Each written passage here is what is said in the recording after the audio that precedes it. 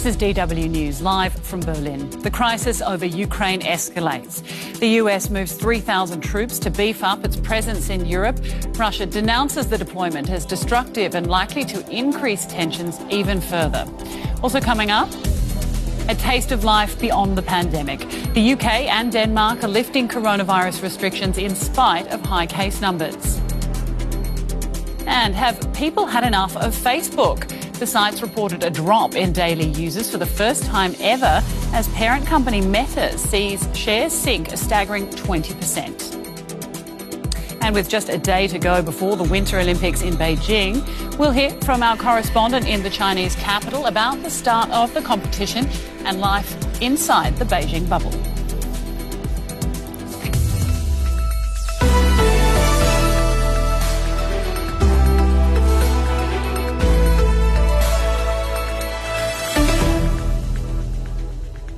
I'm Rebecca Ritters. Welcome to the programme.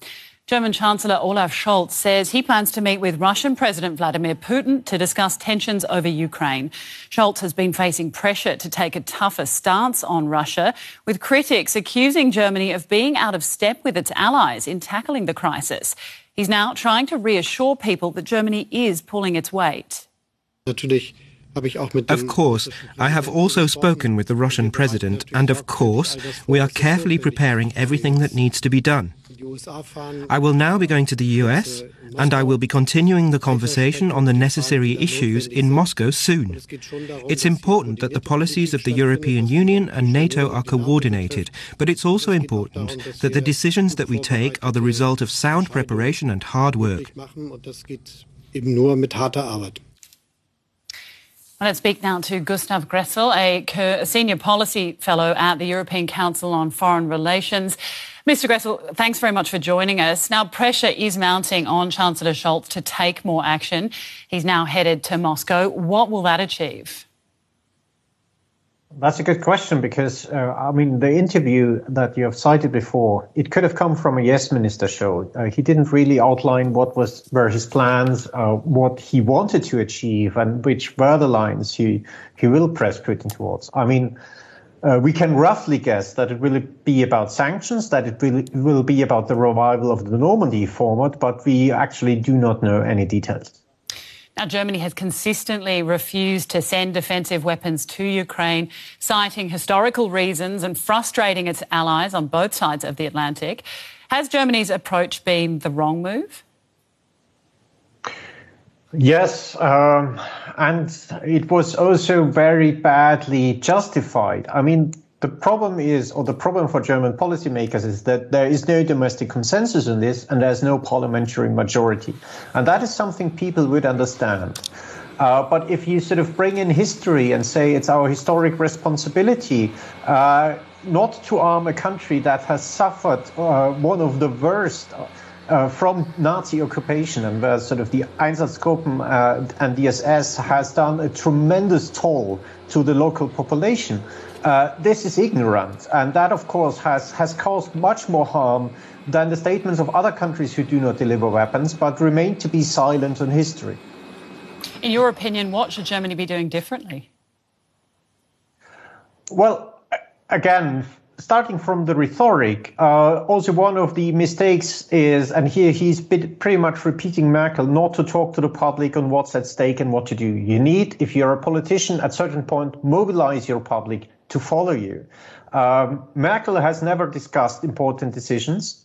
The thing was, she was in charge for so long that pretty much everybody could predict what's going to be the red line and what not. Now, for example, Scholz not communicating what actually on which side he stands on various subtopics and issues is making people more nervous because they don't know him yet, because they don't know what the new government's lines actually would be. And then, of course, they open up the space for a misinterpretation, but also for disinformation that has been spread, trying to denounce the German government or discredit it.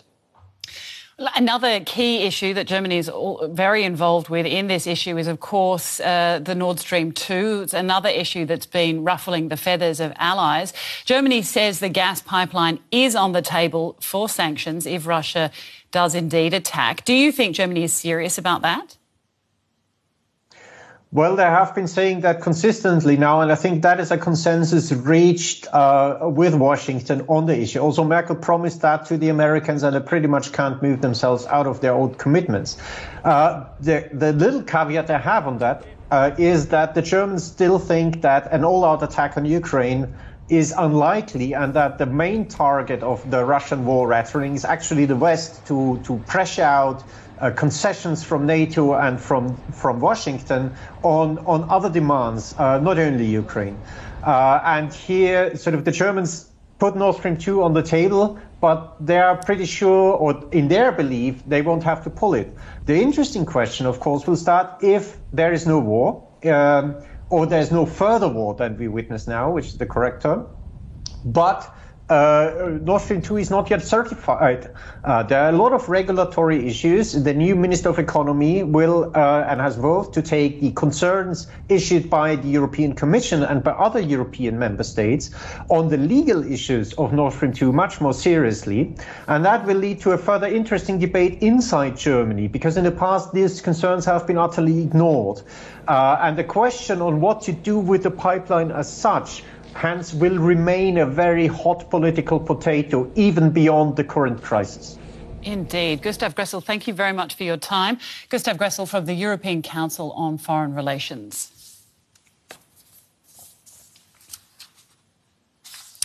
Meanwhile, the US is mobilising 3,000 troops to reassure its allies in Eastern Europe. The soldiers will not be sent to Ukraine itself, but to Germany, Poland and Romania, an attempt to deter Russia from invading. NATO chief Jens Stoltenberg has expressed concerns that Russia has deployed more troops and equipment to Belarus than any time in the last 30 years. Another day, another increase in tension over Ukraine. The US is sending 2,000 soldiers to Poland and Germany, while another 1,000 move from Germany to Romania. The current situation demands that we reinforce the deterrent and defensive posture on NATO's eastern flank. President Biden has been clear that the United States will respond to the growing threat to Europe's security and stability. Our commitment to NATO, Article 5, and collective defense remains ironclad. The Pentagon made it clear that no US soldiers will fight in Ukraine. Ukrainian President Volodymyr Zelensky said diplomacy comes first, but no options are off the table. We only think about peace. We only think about the return of our occupied territories, and only through diplomacy. We will not give up a single piece of our land today. We will not give up our territories, no matter what the price. Despite Zelensky's reassurances, others are preparing to do battle if it comes to a fight. Former boxing champion Vladimir Klitschko signed up for the army. His brother Vitaly accompanied him in a show of support. We are not weak, and any aggressor have to understand if they do aggressive activity against Ukraine, he have to pay huge price for that. We're ready to fight. Leaked documents confirmed by the Pentagon revealed the backroom diplomatic efforts to avoid war. The US offered Russia access to inspect key military sites in return for a de-escalation. Russia says it has no intention to invade Ukraine, but these pictures released by Russia's defense ministry showing joint combat drills with Belarus send a clear message. Russia is not backing down. Now turning to some of the other stories making world news today. Rescue and clean-up efforts are underway in Ecuador's capital, Quito, after floods caused a landslide. At least 24 people died after the rainfall, the country's heaviest in nearly 2 decades. A dozen people are still missing. Authorities haven't ruled out the danger of further landslides. New Zealand will begin to reopen its borders in phases, starting at the end of February. Fully vaccinated citizens and visa holders from Australia will be allowed in first. Under the new rules, vaccinated citizens entering the country will be allowed to quarantine at home instead of at a managed isolation facility. Shares in Facebook owner Meta plunged by around 20% in after-hours trading on Wednesday, knocking a massive $200 billion off the company's value. Chief Executive Mark Zuckerberg had warned investors in a call earlier that Meta expected first-quarter revenues to decline due to competition from rivals such as TikTok. If the stock doesn't rebound before trading resumes on Thursday, it will rank as the worst day in the company's 10-year stock market tenure and one of the biggest one-day falls of any company on record.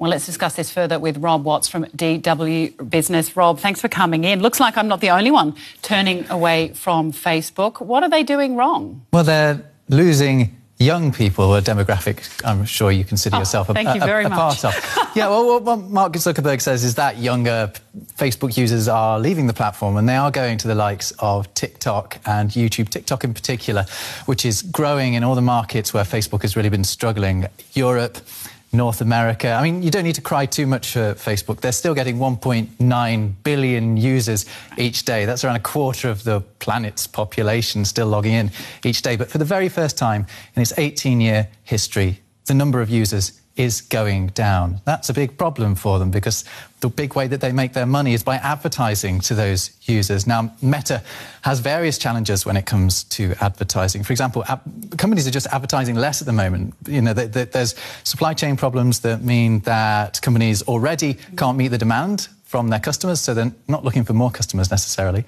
But also, Facebook, Instagram, both owned by Meta, have struggled as a result of new privacy policies from the likes of Apple, which have meant that they're not as able to target their advertising, and that's something that advertisers really want to be able to do. Yeah, of course. What's been the biggest impact then on Facebook, or Meta, I should say? Well, you were just talking about this drop in share price, 22% in after-hours trading. That wipes $200 billion off the market capitalisation of Meta. That is bigger than the economy of Greece, all wiped out in just a few hours. Yeah, it's massive, but we're talking about a company that just a few months ago was worth more than $1 trillion. It's also spooked people who have invested in other social media networks, you know, like Twitter, another very big name, but text-based. Also Snap and Pinterest all saw their share prices drop after this gloomy news from Facebook, because we are seeing a change in the landscape when it comes to social media. Yeah, absolutely. I mean, we're really seeing it changing very fast. Do Meta have a plan to keep up with progress with the way that things are going? Well, they clearly don't see Facebook as the way that they are going to move forward and stay with the times. And we know that because they changed their name at the end of last year. They changed it away from Facebook to Meta, and that new name gives you a hint about what they do see as the future. Mark Zuckerberg wants to be right at the forefront of creating the metaverse, this, you know, virtual reality world where we can meet with people, we can work, we can play, but also we can spend. But to make that come about, Meta, Mark Zuckerberg have got to spend as well, and it's going to cost billions of dollars, and that's money that they're not going to get any sort of return from for many years. However, that is where Meta sees the future. Well, I may be too young for Facebook, but I am too old for the sounds of that. That sounds terrifying. Anyway, Rob Watts, thank you very much for coming in to break it down. Well, the United Kingdom and Denmark are among the first European countries to lift most of their coronavirus restrictions, despite relatively high case numbers. Their governments have decided the virus now poses less of a risk to citizens and to public health systems. But while many are hoping this could be a step towards life beyond the pandemic, some businesses are choosing to keep taking precautions. And experts are warning the virus is still unpredictable. Packed pubs in London as people meet for a drink after work, just like they did before the pandemic. A cherished tradition, revived even as the coronavirus is still wafting through the air. We're being eased into that now, and it's working. I think it's okay, and I think it's happy. It's lovely coming out without having to move. Well, I've had my 3 vaccines, so you know. Have you had COVID, SJ? I had it really early on, and I'm fully vaccinated with my booster, and I do feel very safe. Almost all restrictions in the UK have been lifted. The vaccination rate is high, especially among older people. New infections are decreasing and hospitals are admitting fewer patients, but some still urge caution. it has always demonstrated its ability to surprise us. Now, there are some that have this idea that in some way viruses tend to evolve to become less dangerous. That's actually not based on any good historical evidence. And it's perfectly possible that another one will come along that is more severe. Businesses are now free to write their own rules. At this hair salon, employees are supposed to still wear a mask. We're doing so to make you feel more comfortable. If you'd rather not, that's absolutely fine as a client. Sit down, don't wear a mask. Again, whatever makes you happy. The government is already planning its final phase. From mid-March, those with COVID-19 will no longer have to self-isolate. Meanwhile, in Denmark, restored freedoms are being welcomed too. Designers Søren Le Schmidt and his team are making final preparations before Fashion Week starts in Copenhagen, mask-free and test-free. I am so happy that we can come together again and celebrate fashion. Many Danes are relaxed about restrictions having been lifted a second time. More than 80% of the population is double vaccinated. More than 60% has had a booster. There are far fewer patients in hospital ICUs. But the number of new infections remains high. A problem for schools and daycare centers, which are struggling to stay open due to severe staff shortages. The government is warning people not to underestimate the virus in spite of the freedom. That's why, here too, many businesses are voluntarily maintaining some precautions. For more, I'm joined now by Paul Hunter in Norwich. He's a professor in medicine and infectious diseases at the University of East Anglia. Professor Hunter, welcome. Thanks for joining us. As we just heard, Denmark and the UK have very high vaccination rates, and that's why they're able to lift restrictions. But we've also been hearing all along that vaccination alone isn't enough. So how do those opposing viewpoints come together? Yeah, I mean, I think one of the problems is that we're conflating both infection with actual severe disease. And to a large extent, the role of vaccines is not that good at preventing infection, although it does prevent a substantial proportion of infections. But what vaccines are very good at and remain good at, even with new variants, is preventing severe disease, preventing hospitalizations and preventing deaths. And so at some point, we have to accept that this virus isn't going away. It's going to be with us for decades to come. But hopefully we won't see the same, and I think it's unlikely that we'll see anywhere near the same severity of disease, the number of deaths and the number of hospitalizations that we have. And so we ultimately have to come to some sort of balance, equilibrium with this virus, because the other coronaviruses typically cause infections every 4 years on average. So that is still a very high number of daily infections that we're likely to see for decades to come. But Indeed. We won't necessarily see the severe hospitalizations and deaths. Which is great news, and obviously due to the vaccines. Now, Germany and Austria, for example, have far lower rates of vaccination than most of Western Europe, really. Austria has just introduced a mandatory vaccination system, and many in Germany want the same here. Do you think that mandatory vaccinations are a good way out of the pandemic? Personally, I think everybody should have the vaccine. I think particularly healthcare workers, I think it's a moral obligation on if you're a healthcare worker to have the vaccine. But at the same time, personally, I'm uncomfortable with forcing people to have any form of medical intervention. And we've seen in the UK the likely backpedaling of the government's decision to enforce vaccination in healthcare workers, because to do that would actually ultimately cause more pressure through a loss of substantial numbers of staff. So, yeah, everybody should go out and get vaccines, but that doesn't mean if they are not yet vaccinated. But that doesn't mean to say I personally support compulsory vaccination. All right, Professor Paul Hunter, thank you very much. Paul Hunter, Professor in Medicine, Infectious Diseases and Epidemics at the University of East Anglia.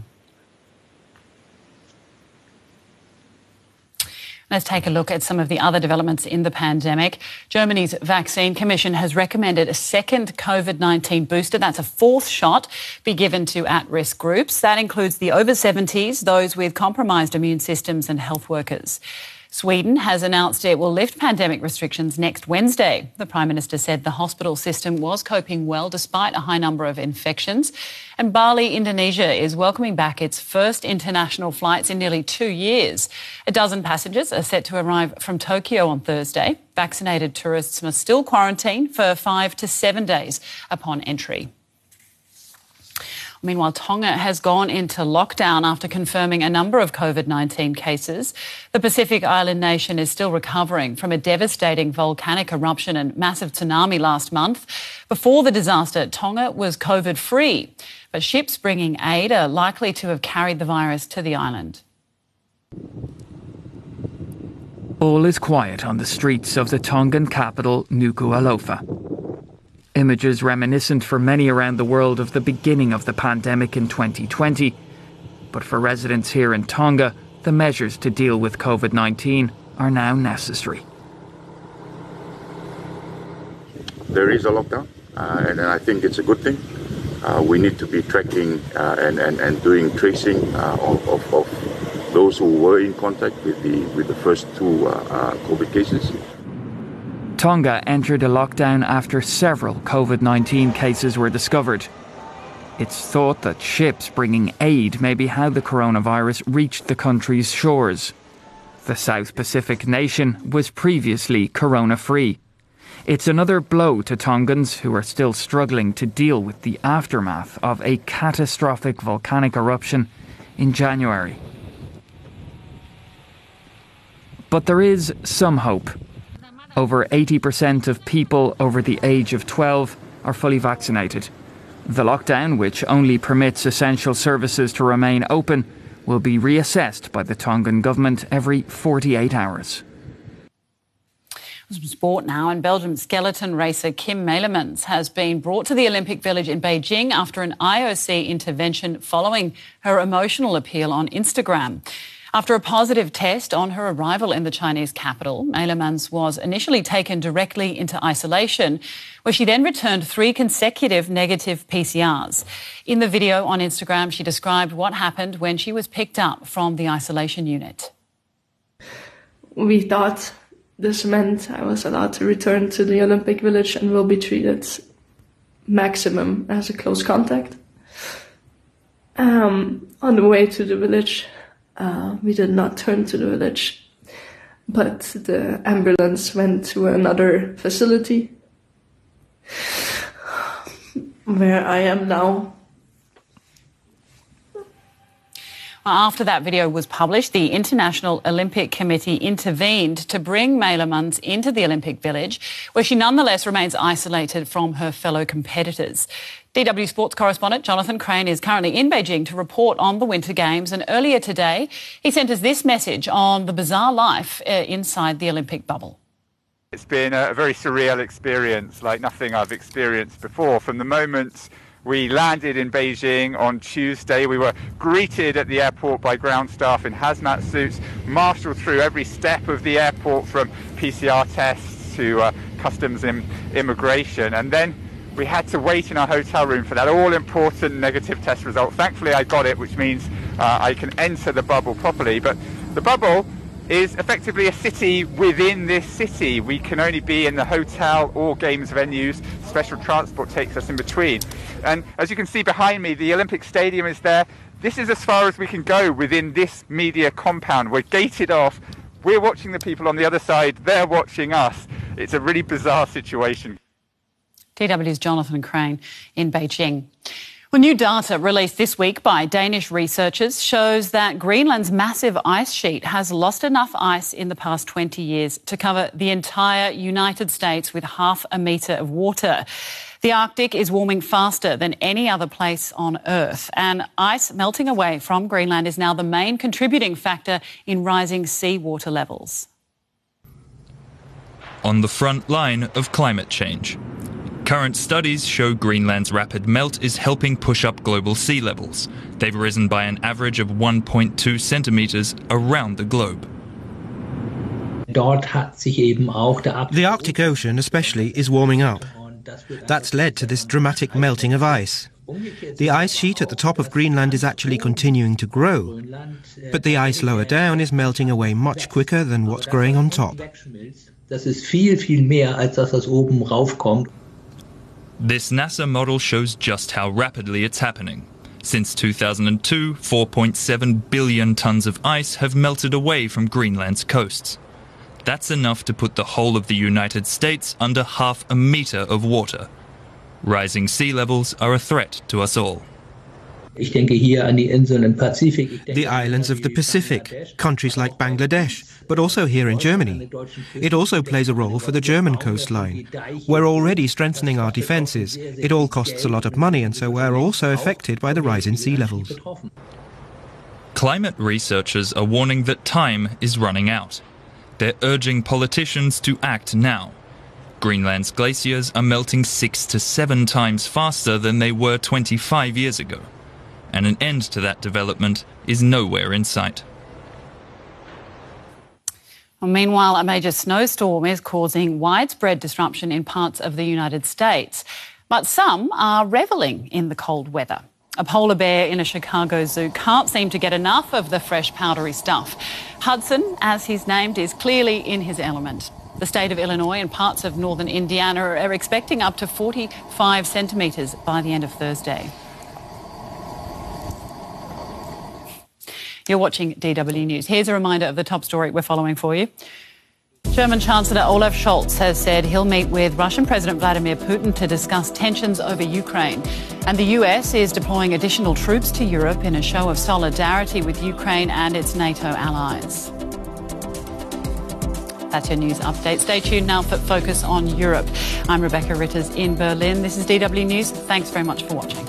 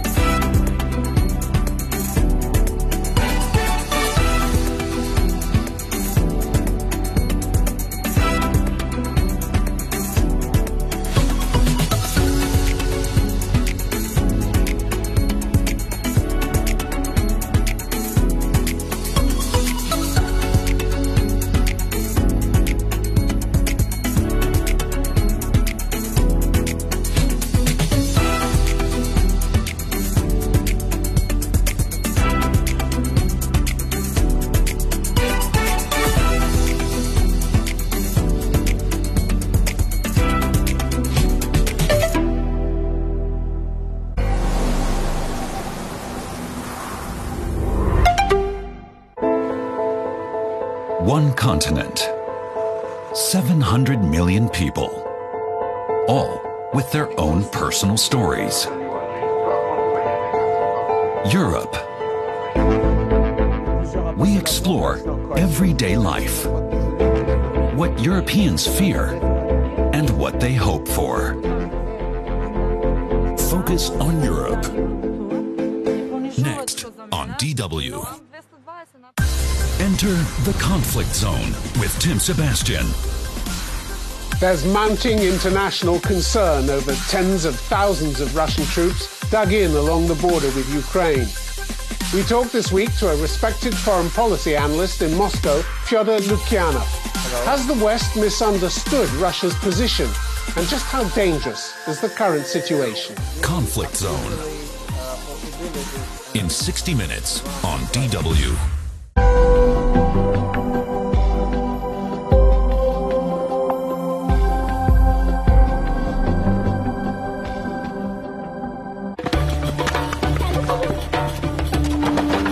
Soccer is a sport of many colors, and the children in this mountain village know them all. But can everyone be adorned with them regardless of gender? Hema wears blue, the color of her favorite team.